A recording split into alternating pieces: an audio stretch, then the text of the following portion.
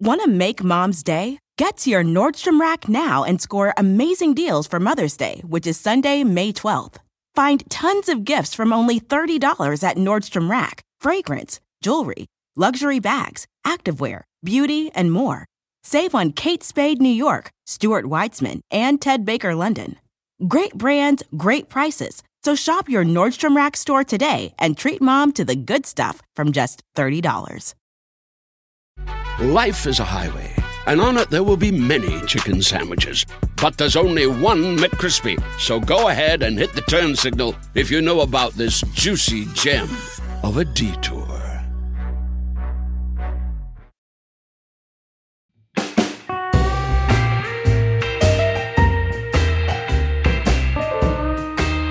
Hello, and welcome to This is Critical. I'm Virginia Heffernan. So, on various episodes of this crazy show, we've talked about the excesses of the so-called market revolution of the 80s. That thing that turned into the neoliberal idea that the market can solve everything.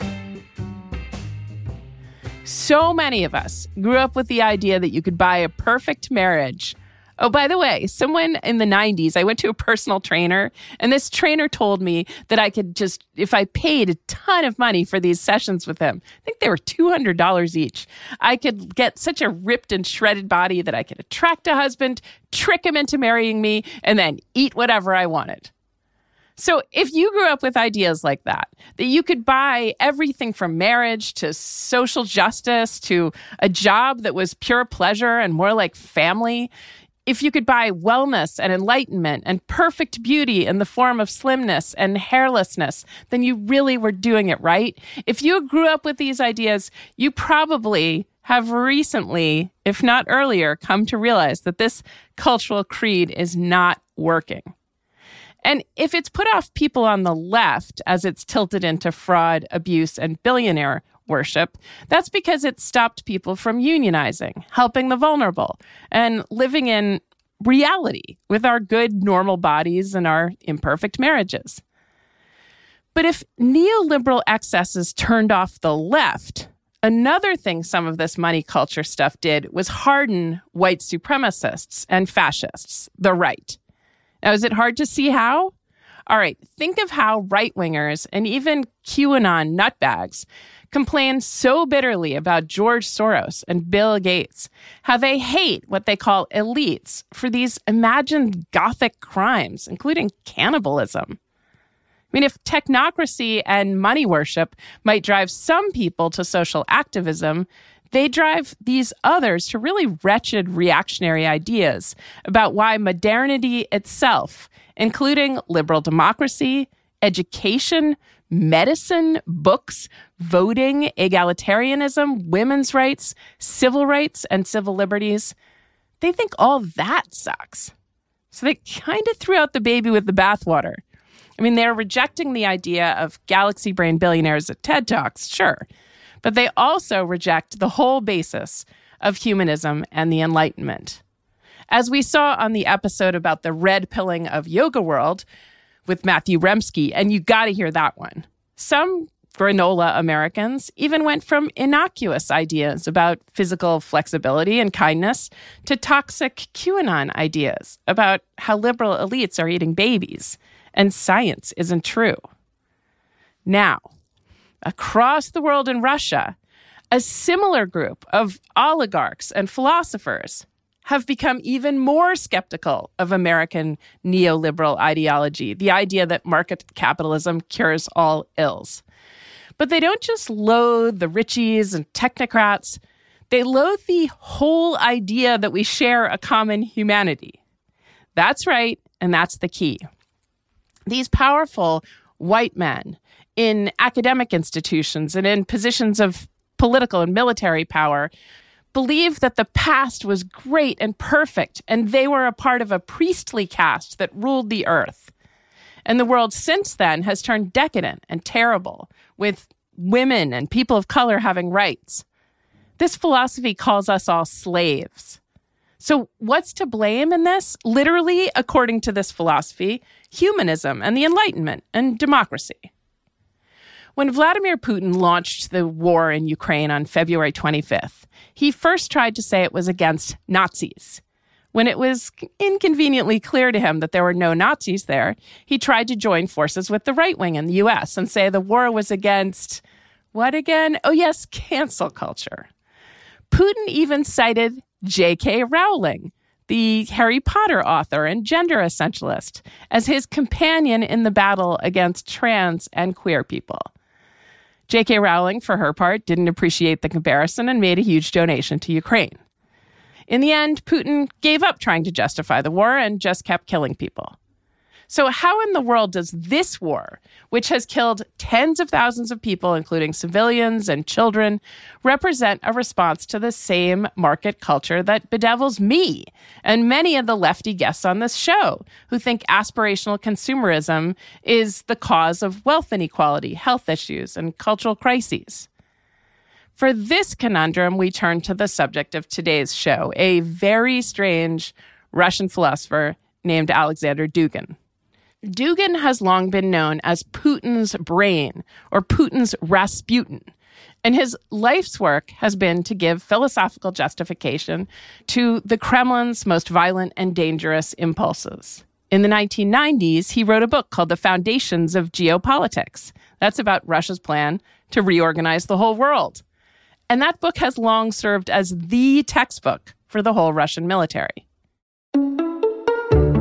Dugin is not the guest today. Thank God. Spasiba God. I don't think I could bear Dugin. But we're talking to an academic, Benjamin Teitelbaum, who's written extensively about Alexander Dugin. And it's going to be a wild ride. We're talking about how Dugin, a former street sweeper who believes in the occult, came to advise the most powerful warlord in the world. How a messy philosophy called traditionalism, which has got to be the most boring name for a freaky, wild set of fascist ideas that ever was, how traditionalism came to inform a vast movement of overmen and white supremacists, including Steve Bannon. And some of this even gets into the red pilling of yoga world.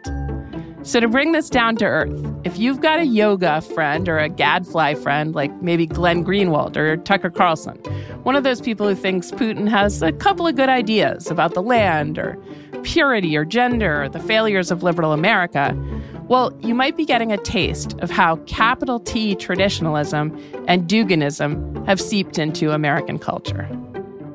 So while Alexander Dugin can sound pretty out there, and he is, his thinking is alive and well, even in the U.S., even on Twitter and Fox News, and maybe even at your local yoga studio. Joining me on today's show is Benjamin Teitelbaum. He's the author of War for Eternity, The Return of Traditionalism and the Rise of the Populist Right, an incredibly compelling book I recommend to all of you. The book explores the role of the traditionalist school in the thinking of figures like Steve Bannon and Alexander Dugin. Benjamin is an ethnographer and political commentator and a professor of ethnomusicology at the University of Colorado. Welcome to the show, Benjamin. Let's jump right in. We have so much to talk about. So Russia's invasion of Ukraine is the biggest military mobilization in Europe since World War II. And we've heard a lot about the military theater of the ground war and also the economic theater where these intense sanctions have been taken to strangle Russia. But today, I want to talk with you about the philosophical theater of this war, namely the influence of the philosopher Alexander Dugin. What's amazing to me about your work is that it begins to suggest how this invasion or effort to annex Ukraine is part of a philosophical plan, a philosophical and geopolitical plan by Alexander Dugin that he laid out in part in 1997. Tell us about this. Tell us about the philosophical context for the invasion of Ukraine. Dugin looked at the map, especially after the fall of the Soviet Union, and said, okay, these political boundaries are false. This is a crime against the actual civilizational boundaries that matter. These are thin, temporary, parenthetical, modernistic political boundaries that say nothing about the actual will, the actual substance of human culture and desires and differences. And it so happens that the more or less the former sphere of the Soviet Union is also the sphere of Russian civilization in his mind. In that part of realigning the world and also creating political boundaries that matter, that actually are meaningful in ways beyond just economics or the whims of party politics, means that Russia needs to reabsorb the part of the world that belongs to it culturally and spiritually. And Ukraine is like the easiest of the states in his mind to be reasonably reincorporated. Putin said at the start of the war, the sanctions introduced on his country were the equivalent of a declaration of war. And this was a kind of wartime justification for a very radical act. The language of Putin's own justification was really interesting to me because it was mostly to save people from bullies, the denazification. And he was doing this targeted military operation to help people. That's what he said. And it was kind of giving this like Western sheen of appropriateness to this military action. But then 2 weeks later, Dugin came out and sort of said the quiet part out loud and gave a press conference with an entirely different justification. I mean, what do you think about the start of the invasion? Putin says one thing, Dugin says another. Tell me about both of their approaches to the invasion. Well, I would add actually one thing. At the beginning of Putin's speech, he ends up with these more familiar sounding justifications at the end. Yes, and it consumes a much larger portion of the speech than anything else. But in the very beginning, he says, Ukrainians and Russians are spiritual brethren. It got a little hint of it. He didn't, granted, this stuff is weird. I don't know that really that's the deeper motivation for Putin. But I think when he said that in the beginning, he at least let us know that those are some of the ideas around him. That this is not about, oh, those poor Ukrainians, their economy has been mismanaged. That is very astute to point that out because, it does seem like I agree. Putin must stipulate that they are spiritual kin because otherwise this whole master plan is bollocks. It doesn't matter what, an opinion poll says in Ukraine, whether or not they like Russia, what they want. It's not about what they want. It's about who they are. And that is what trumps the day. That's what justifies a remaking of political boundaries. Now, for Dugin, there's so much more elaboration in all this. He sees what is going on here as a fight of civilizations, and more than that, he sees Russia as standing for tradition opposite modernity, for order opposite chaos, for preservation opposite endless change, and in some cases the prioritization of identity over, let's say, economic pursuits or secular pursuits like freedom or having a voice or things like that.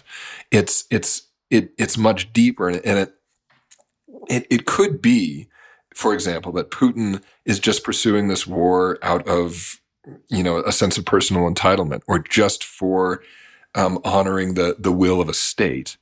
Dugin doesn't want to frame it that way. And he offers for a lot of these figures an explanation that adds a spiritual dimension, a sort of eschatological narrative for this conflict of forces of good and evil opposite one another. That's what Dugin is bringing to this. All right. I mean, Ben, I get that Dugin is an influential philosopher, but how did he come into his seemingly mystical man behind the curtain position with the Kremlin? Who is Alexander Dugin?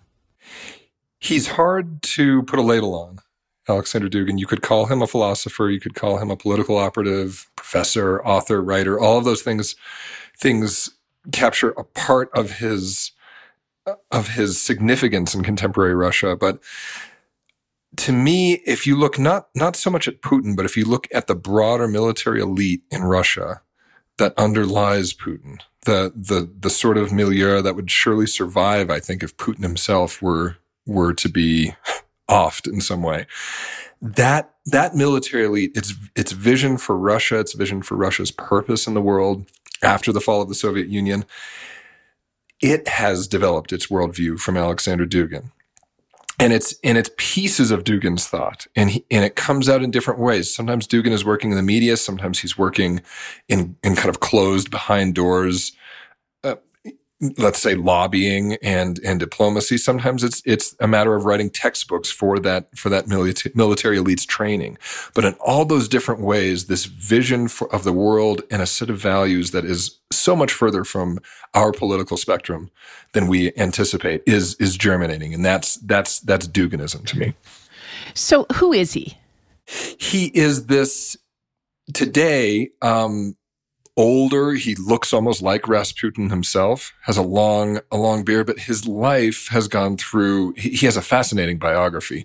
It really begins, I would say, when he's young and he enters this circle called the Yuzhinsky Circle in Moscow in the 1980s, 1990s. And it was a circle of oddballs, you could say. Outsiders to the Soviet system, all of whom were looking to live these decadent, hedonistic lives and also endorse and engage in all types of ideology that would have offended the Soviet state. And that included Nazism in some cases, although you're almost giving them too much credit if you say that they were Nazis. They were really just interested in the theatrical aspects of Nazism that would offend the Soviet, kind of the Soviet mythos.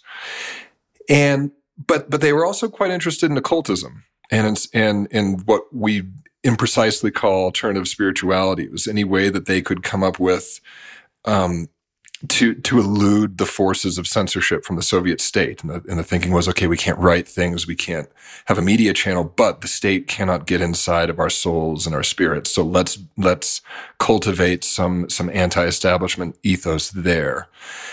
And so they're doing that. That circle eventually gains the attention of the authorities, and they start to crack down on it. People commit suicide. Some of them are chased out of the country. Dugin himself is imprisoned, but he seems to have had, during his youth, some connections with the elite in Soviet society. It was enough to get him out of prison, but he's a street sweeper for a period of time in his younger years. He's very talented, though. He's a rock musician. He has kind of punk bands, anti-establishment again. He also learns a lot of foreign languages. He learns Italian specifically to translate the works of a sort of proto-fascist named Julius Evola, who also is more accurately described as a traditionalist, and starts translating, producing, spreading that literature around Russia and in Russian. And eventually Dugin finds his home in that particular brand of anti-modern, anti-liberal occultism. That's what his real goal is. As years go by, he pulls himself more and more out of that underground, that underbelly of kind of oppositional, subcultural dissidence, and becomes more and more an instrument of the Russian state, formally and informally. And that's really where we find him today.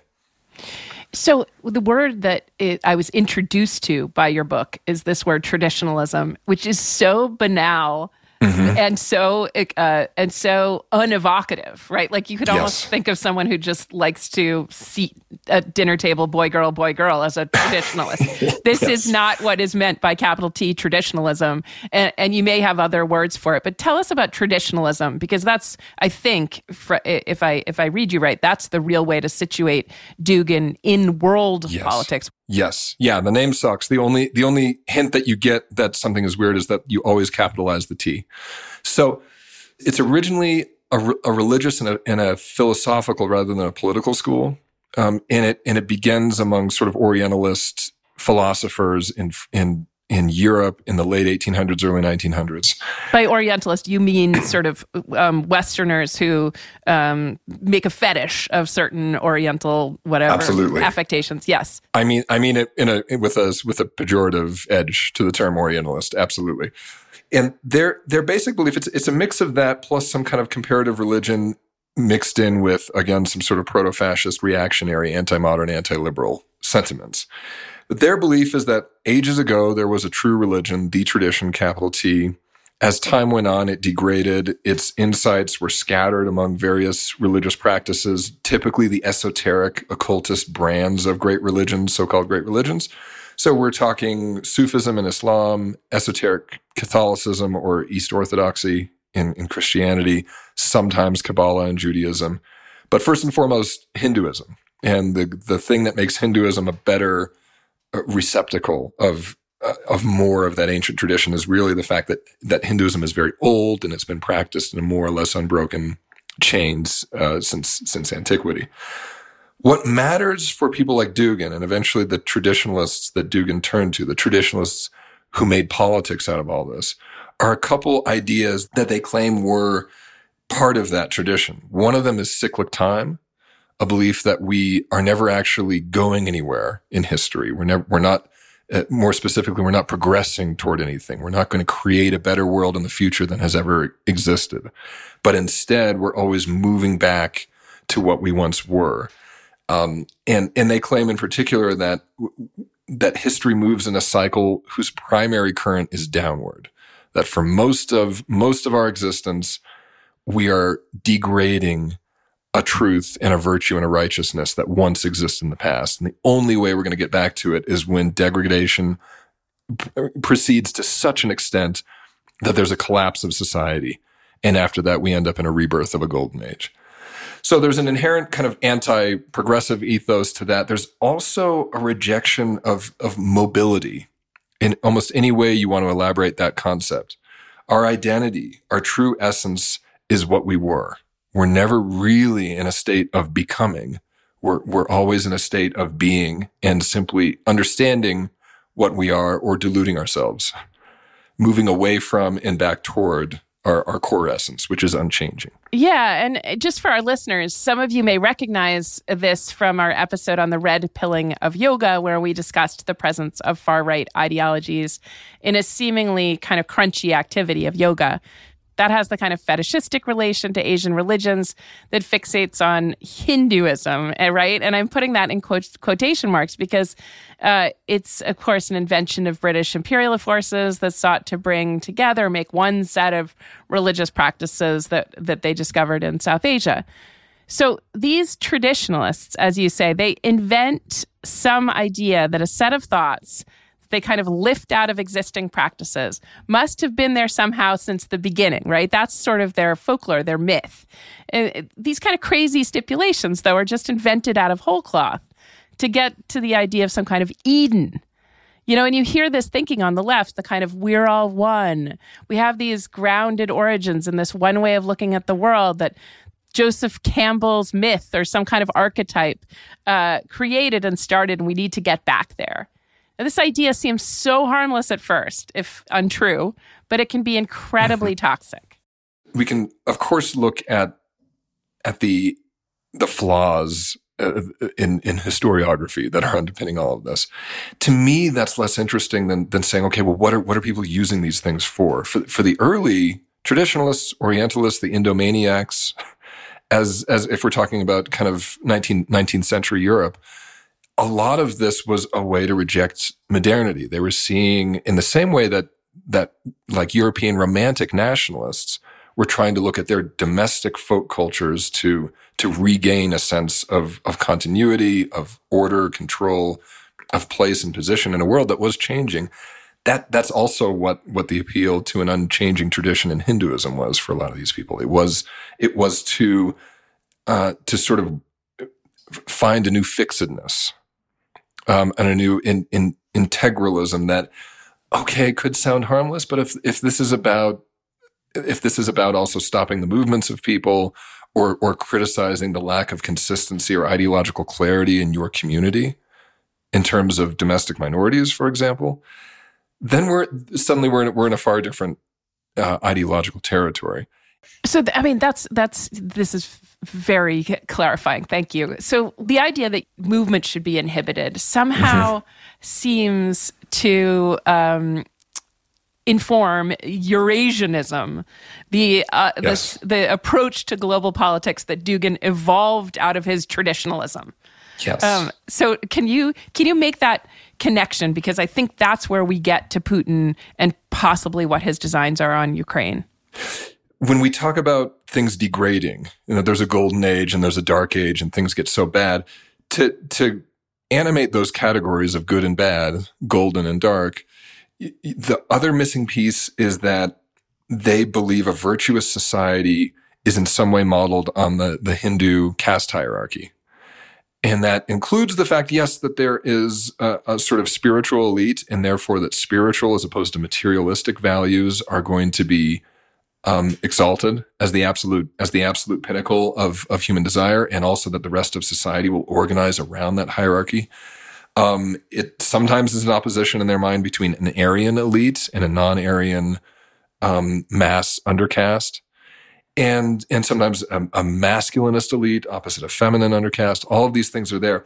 The big picture, what matters for Dugin, aside from those sort of sensational features, is that also a dark age is an age where that hierarchy is disintegrated or exists in some bastardized, obscured function.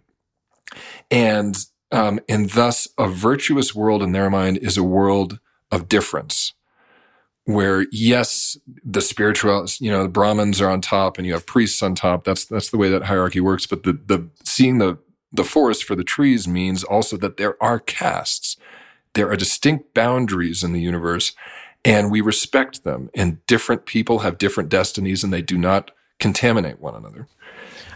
This is interesting because, to the extent that convert Buddhism in the United States speaks at all to Buddhism, its story seems to be as a kind of reform of Hinduism or rejection of Hinduism, that separation is the worst possible state you could be in. That, yes. Not to recognize one's oneness with everyone else. And the grand unity. The grand unity, exactly. Where it's a separation, but not individualism in Dugin. Absolutely not. Yeah. So to talk about that, I hope listeners are with us on this. But if you can imagine any time someone has tried to explain to you, why they aren't drawn to kind of tribalism, or why they think that everyone's one, or that everyone's an individual, or the things they hate about modernity, like technology or neoliberalism, then you might be able to feel your way a little bit into Dugin's way of it. Absolutely. When Dugin looks at modernity, he sees one principle, or you could say actually two principles that work together. One is the universal demand for individualism, and with it, an erasure of any collectivity in between the individual and some mass establishment entity, a global state, which ends up in his mind being the United States primarily, with its allies behind it. But any intermediary collective, if it's family, tribe, nation, race, ethnicity, state, civilization, all of those in his mind are going to be targeted by this mass homogenization. Attendant to all of that is also the belief that a dark age, an age of the lowest caste, is going to be an age of quantification rather than quality. And the prevailing political models in this dark age are either going to be democracy or communism, but we think about those as being opposed. In his mind, what they share is an emphasis in materialism, whether it's capitalism, wanting private wealth, or communism and this coveting of material wealth. But they also gain their power and their legitimacy from quantification of individual people. The mass measured by its accumulation of individuals is where power is delegated.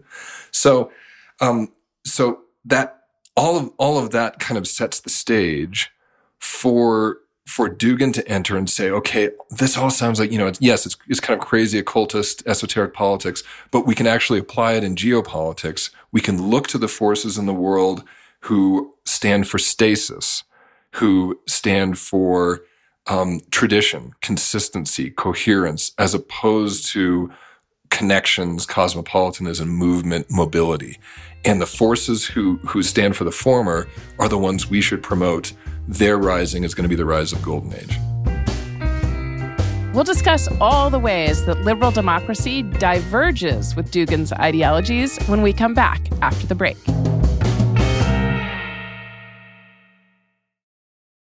Want to make Mom's Day? Get to your Nordstrom Rack now and score amazing deals for Mother's Day, which is Sunday, May 12th. Find tons of gifts from only $30 at Nordstrom Rack. Fragrance, jewelry, luxury bags, activewear, beauty, and more. Save on Kate Spade New York, Stuart Weitzman, and Ted Baker London. Great brands, great prices. So shop your Nordstrom Rack store today and treat mom to the good stuff from just $30. Life is a highway, and on it there will be many chicken sandwiches. But there's only one McCrispy. So go ahead and hit the turn signal if you know about this juicy gem of a detour.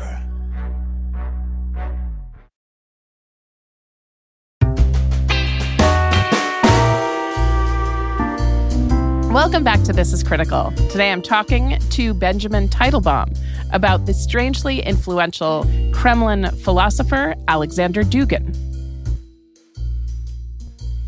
He's trying to gesture at the thing he dislikes, market capitalism and liberal democracy, let's call it that.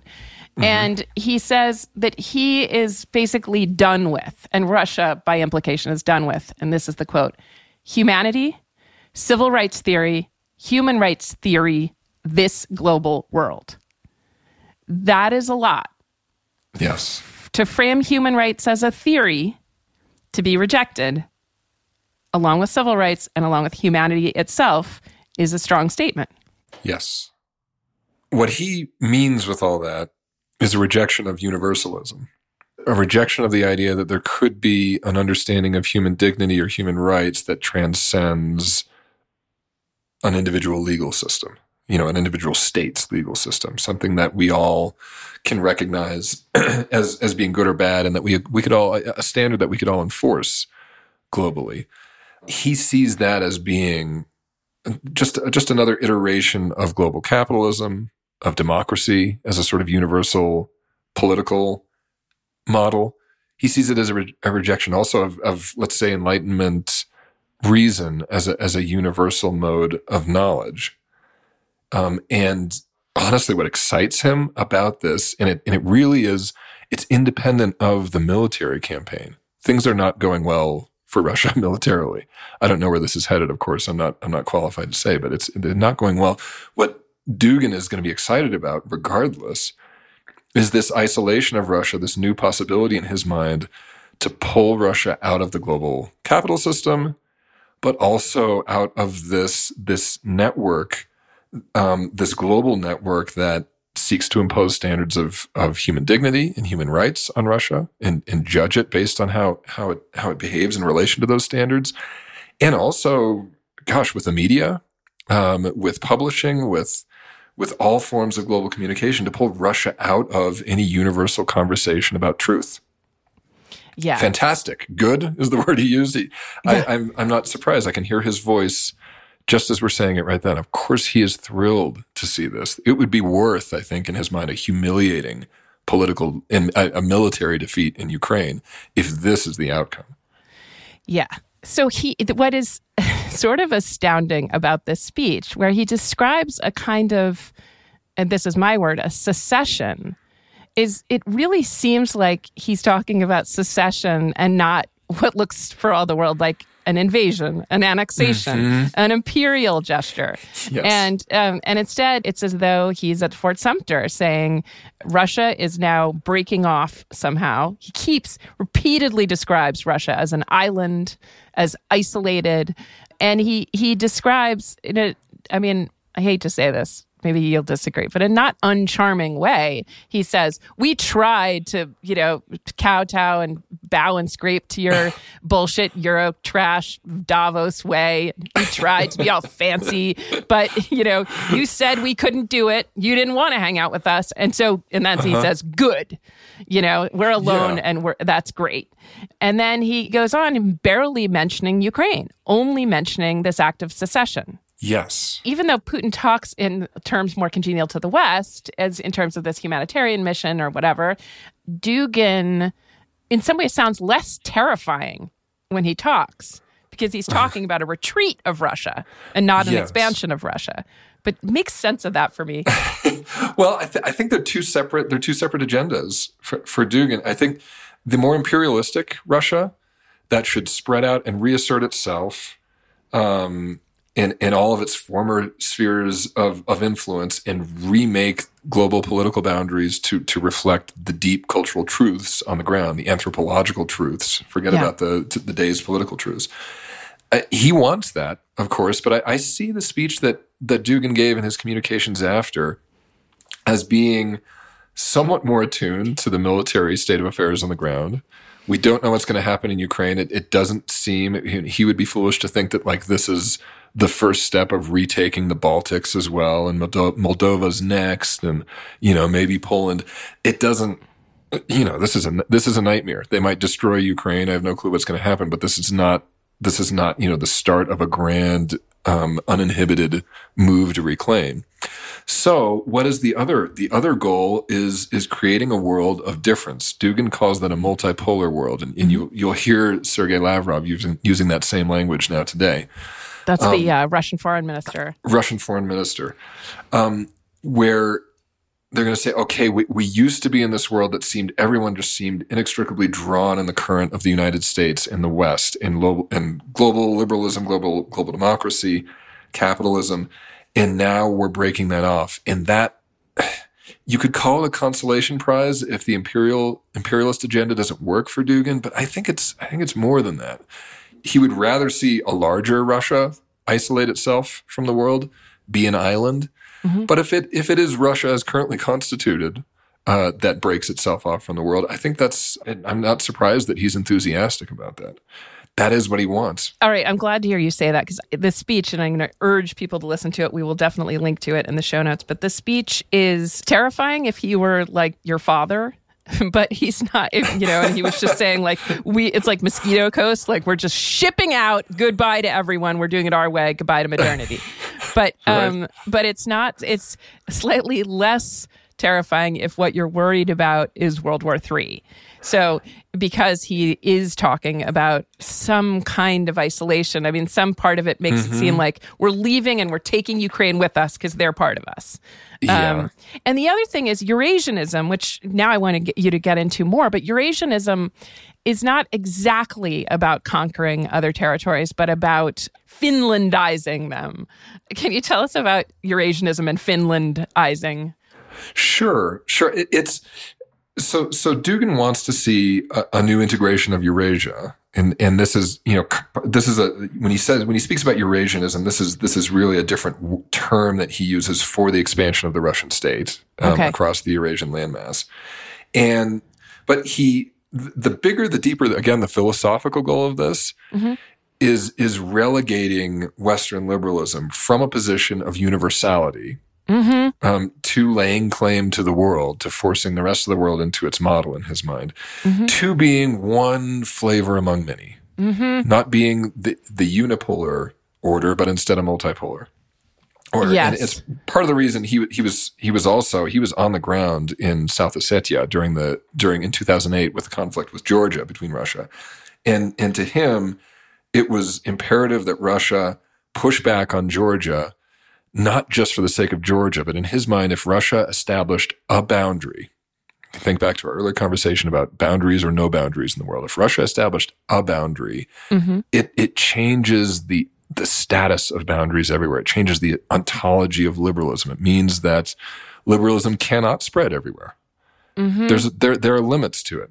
And so all of that is to say, when he wants to see Eurasia spread itself out and blunt the advance of the United States and Western Europe, it is to make it, again, just to contain it and to show that it's not the destiny of everybody. And it's just, it's not just a matter of time until all the states in the world become good Democrats in the Western model. He doesn't want, in order to make that happen, there are some practical considerations. And one of them is that Europe not be integrated.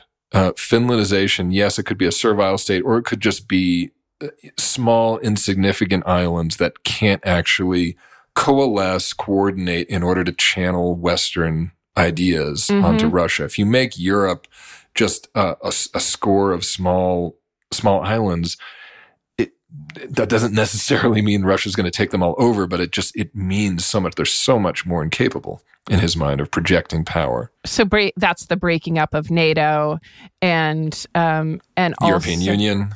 European Union, right? So yes, and everybody having to get off the dollar and go back to a more parochial idea of their national identities.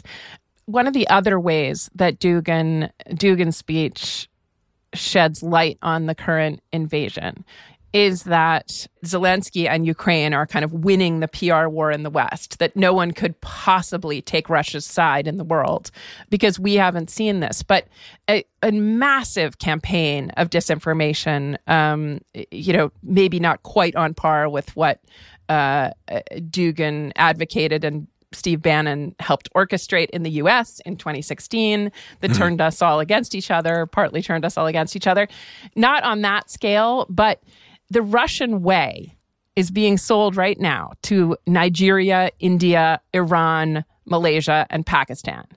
So disinformation with all kinds of memes and hashtags and fun internet stuff is being sold to these countries where you'd think racists wouldn't have a lot of truck with these places, and yet Duginism does. Mm-hmm. Duginism, I mean, it should not be confused with white nationalism. Yeah. And I would really caution, especially any journalists or commentators listening to us, to not, that's kind of like an exasperated, I don't know what to make of this, we'll call it white nationalism. It's fundamentally different. Yeah. For Dugin, the deeper aim is to unite all enemies of the West, and in America in particular.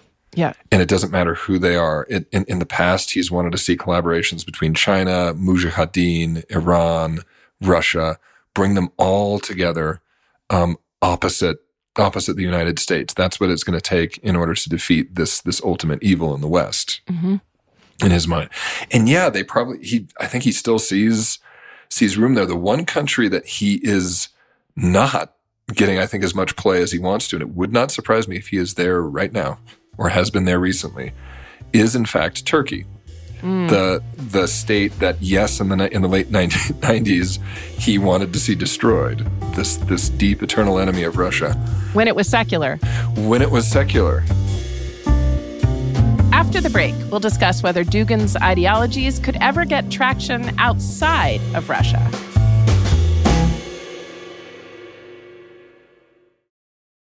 Want to make Mom's Day? Get to your Nordstrom Rack now and score amazing deals for Mother's Day, which is Sunday, May 12th.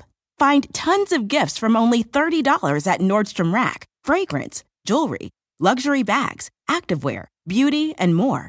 Save on Kate Spade New York, Stuart Weitzman, and Ted Baker London. Great brands, great prices. So shop your Nordstrom Rack store today and treat Mom to the good stuff from just $30. Life is a highway, and on it there will be many chicken sandwiches. But there's only one McCrispy. So go ahead and hit the turn signal if you know about this juicy gem of a detour.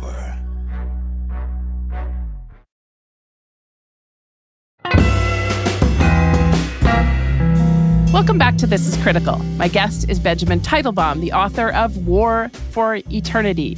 We're discussing the philosophy of Alexander Dugin and whether there's any chance it could catch on with anyone outside of Russia. Benjamin, I have a pressing question for you. Yes. Do you think, I guess this is the question, do you think that the appeal to the souls of people around the world in some collective idea of what their connections to tradition or the divine or transcendence is will supersede the appeal to their self-interest, to their desire to be democratic subjects, to have a vote, to have money, to have food, to have what looks like a normal, kind of liberal democracy adjacent society, parliamentarian, whatever it is. They don't have to look like America. But it is a big bet to say that care more about association with some imagined Gaelic past to do with leprechauns than with just, having a credit card that works. But that's the bet that Putin and Dugin in some ways seem to be making, that Ukrainians and then maybe others will see themselves, Latvians or whatever, as spiritual kin of Russians. And for all that reason, they will accept this extraordinary idea of isolating themselves from the West. I don't know, Virginia, because what we're talking about there is whether or not prosperity, material prosperity, can overcome tribal instincts. and what's going on in Russia and Ukraine is, it's a separate question about where really are the tribal instincts. Do they actually work in the way these ideologues want them to work? And that's a separate question. But I think a lot of theorists who look at this say, if they're being pessimistic, I think they'd be forced to admit that it takes a lot of prosperity at times to overcome some tribalistic instincts, whether they're ethnic, racial, cultural, religious, in order to convince us to set them aside. And it's a possibility that the amount of prosperity that sustains a subduing of our tribalistic instincts really isn't sustainable. That's one way to look at this, and you end up in a pretty dark place to say, okay, well, we can create multi-ethnic democracies. We can support a new internationalism so long as everybody is being really sufficiently fed in a material sense. But if we can't do that, if we're living beyond our means materially, you end up again in a pretty pessimistic state. But where do we land in all this? I think you can look at a materialistic sort of Marxist-inspired account of history and human history and see a lot of evidence for it. See a lot of evidence for the fact that for the claim that really our nationalism, our religious behavior, our tribalistic behavior is really all an afterthought, a sort of response to our material state of affairs that we live in. It's as Marx said, religion is the sigh of the oppressed creature, and that if you want to, the call to alleviate illusions about a situation from Marx's perspective should actually be a call to alleviate the situation that requires illusions. And that was Marx's critique of religion. The flip side of that, it's a debate whether or not the resurgence of nationalism that we see throughout the world fits within Marx's critique. Let's say that deeper internationalist, materialist-based criticism that says that, well, the reason we're seeing a resurgence of tribalism is because of a material state of affairs. Mm-hmm. Others would say, no, this was wrong from the beginning, and it was foolish of you to think that you could actually change people's identities and their deep desires by giving them more money. I don't know. That's at least the terrain where I live when I think about a question like that. I realized that I put liberal democracy and market capitalism only in the discourse of kind of realist politics, that that you would want prosperity and security, and that you could be motivated as states as semi-rational actors or self-interested actors would pursue those things, and that what's been good about the market revolution or neoliberalism is that it's created more prosperity and more sense, at least, of participation. But there's another part of this, which is human rights theory. As Dugin would call it, it's not just a new car. I mean, an investment in human rights and some Enlightenment principles. I mean, we want to go easy and acknowledge that there are all kinds of ways of seeing the world, but the Enlightenment or human rights is not, I don't think we can do better if there's any interest in creating what looks like, I may be unable to think outside the Enlightenment, but it seems like being humane to people around you, even if they're different from you, and behaving in some way that we have something in common is ultimately more binding on people than these tribalisms, especially where the tribalisms are increasingly made up. Yes. It's like Zelensky being told, you're our spiritual kin, or, the Ukrainians are our spiritual kin. You are the oppressor on top of them, where he heavily identifies with Ukraine. But then this curious fact that if we're talking about, white Christian identity, Zelensky is Jewish, and he's Ukrainian Jew, and they're trying to tell him that he is, somehow part of a Nazi regime. None of that adds up. It is as made up as some kind of Tolkien thing. And so to think that would supersede both some kind of just heartfelt baseline commitment to being humane, plus the material advantages of being able to trade with the West, seems like a tall order to me. But I may be more optimistic than you are. I hope you're right. I don't want to see those instincts relativized and treated as just one way of dealing with human society and human conflict among others. I hope that there is that there is something that speaks for itself. One piece of evidence that would speak in favor of what you're saying, I actually think this is not popular, and I don't win friends from saying this, but if you look at the behavior of the European far right, with a few exceptions, they formerly Putin-friendly parties have flipped. And in some cases, there's you can see a sort of strategic advantage for them doing that. In some cases, you can't. And I'm not quite willing to say that their moves have been taken entirely independently of the actual images that we're all seeing on the TV. If you look at Mariupol right now, I think that speaks for itself. There is, in fact, a domain of human behavior and a certain imposition that comes from seeing film and images of children being butchered that is going to move people beyond, we're not just all political actors all the time. Yeah. So I wonder about that. That makes me a little bit more optimistic, actually. Zelensky, he said this very simple thing in the beginning. I found it very moving. It was when Chernobyl was threatened. And he said, I think originally he had said something about neighborliness, right? And it really speaks to a kind of Jewish worldview, that there's like no reason in the diaspora that you're not Jewish, right? And he's a Jewish head of a Christian country. It's one of few in history.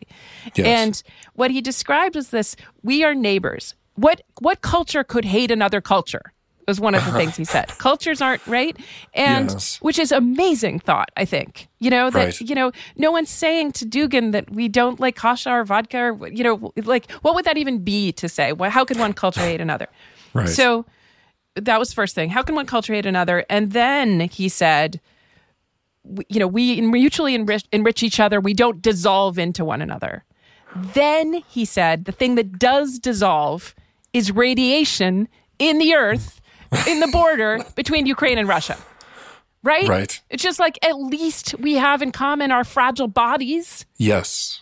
And right. and no culture can draw a hard line between, you don't even have to talk about globalism. This type of devastation. Right? Yeah.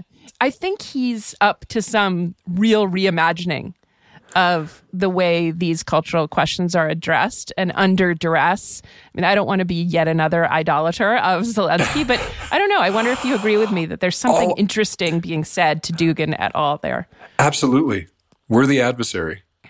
And whether Putin and Dugin admit that they have a worthy adversary, I think increasingly so in the military front, but also in this war of ideas, in the cultural front. I don't want to romanticize anyone either, and I hate being kind of on the bandwagon for a movement. But Zelensky, wow, for being a pretty half-rate politician and a pretty lousy president up until this point, it shows that certain people can rise to their moment in history, and we are seeing something. He's a moral leader of the liberal democratic world. So we're not going to see, he's not a philosopher. We're not going to see as elaborate a program as his opponent, Dugin in this case, as an ideological opponent, would put together. But we're getting the outlines of a sort of renewed commitment, to popular will, which we were talking about earlier, about that being a sort of standard for how political behavior ought to take place and how we ought to treat each other. But also for respect and a certain level of honoring each other's mutual dignity. I think it's there. It's very. I don't want to have too high of expectations for him to outline an ideological program again. But Zelensky's powers, his symbolic power, ought to scare the Russians. Thank you so much for being here, Benjamin. This has been really great. Awesome. Thank you so much for those questions, Virginia. Really fantastic. That's it for this week's episode of This is Critical. Make sure you don't miss next week's astounding episode by following us or subscribing on Stitcher, Apple Podcasts, Pandora, or wherever you like to listen. And if you like what you hear, and I hope you do, please take a moment to rate and review the show in Apple Podcasts. It helps other people learn about the show. For more information and to keep tabs on us, come at me on Twitter, @Page88 and @ThisCriticalPod. If you've got a question or a cultural creed you think deserves another look, send us an email at thisiscriticalpod@gmail.com. This is Critical is made by me, Virginia Heffernan, and Stitcher. Morgan Givens produced this episode with help from Brendan Burns and Josephine Martirana. Tracy Samuelson is our editor. Brendan Burns mixed this episode and composed our original theme. And Josephine Martirana is our executive producer. Thanks for listening, and stay critical.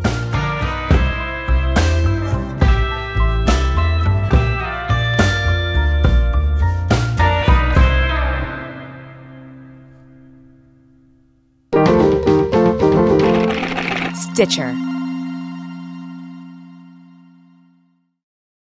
Want to make Mom's Day? Get to your Nordstrom Rack now and score amazing deals for Mother's Day, which is Sunday, May 12th.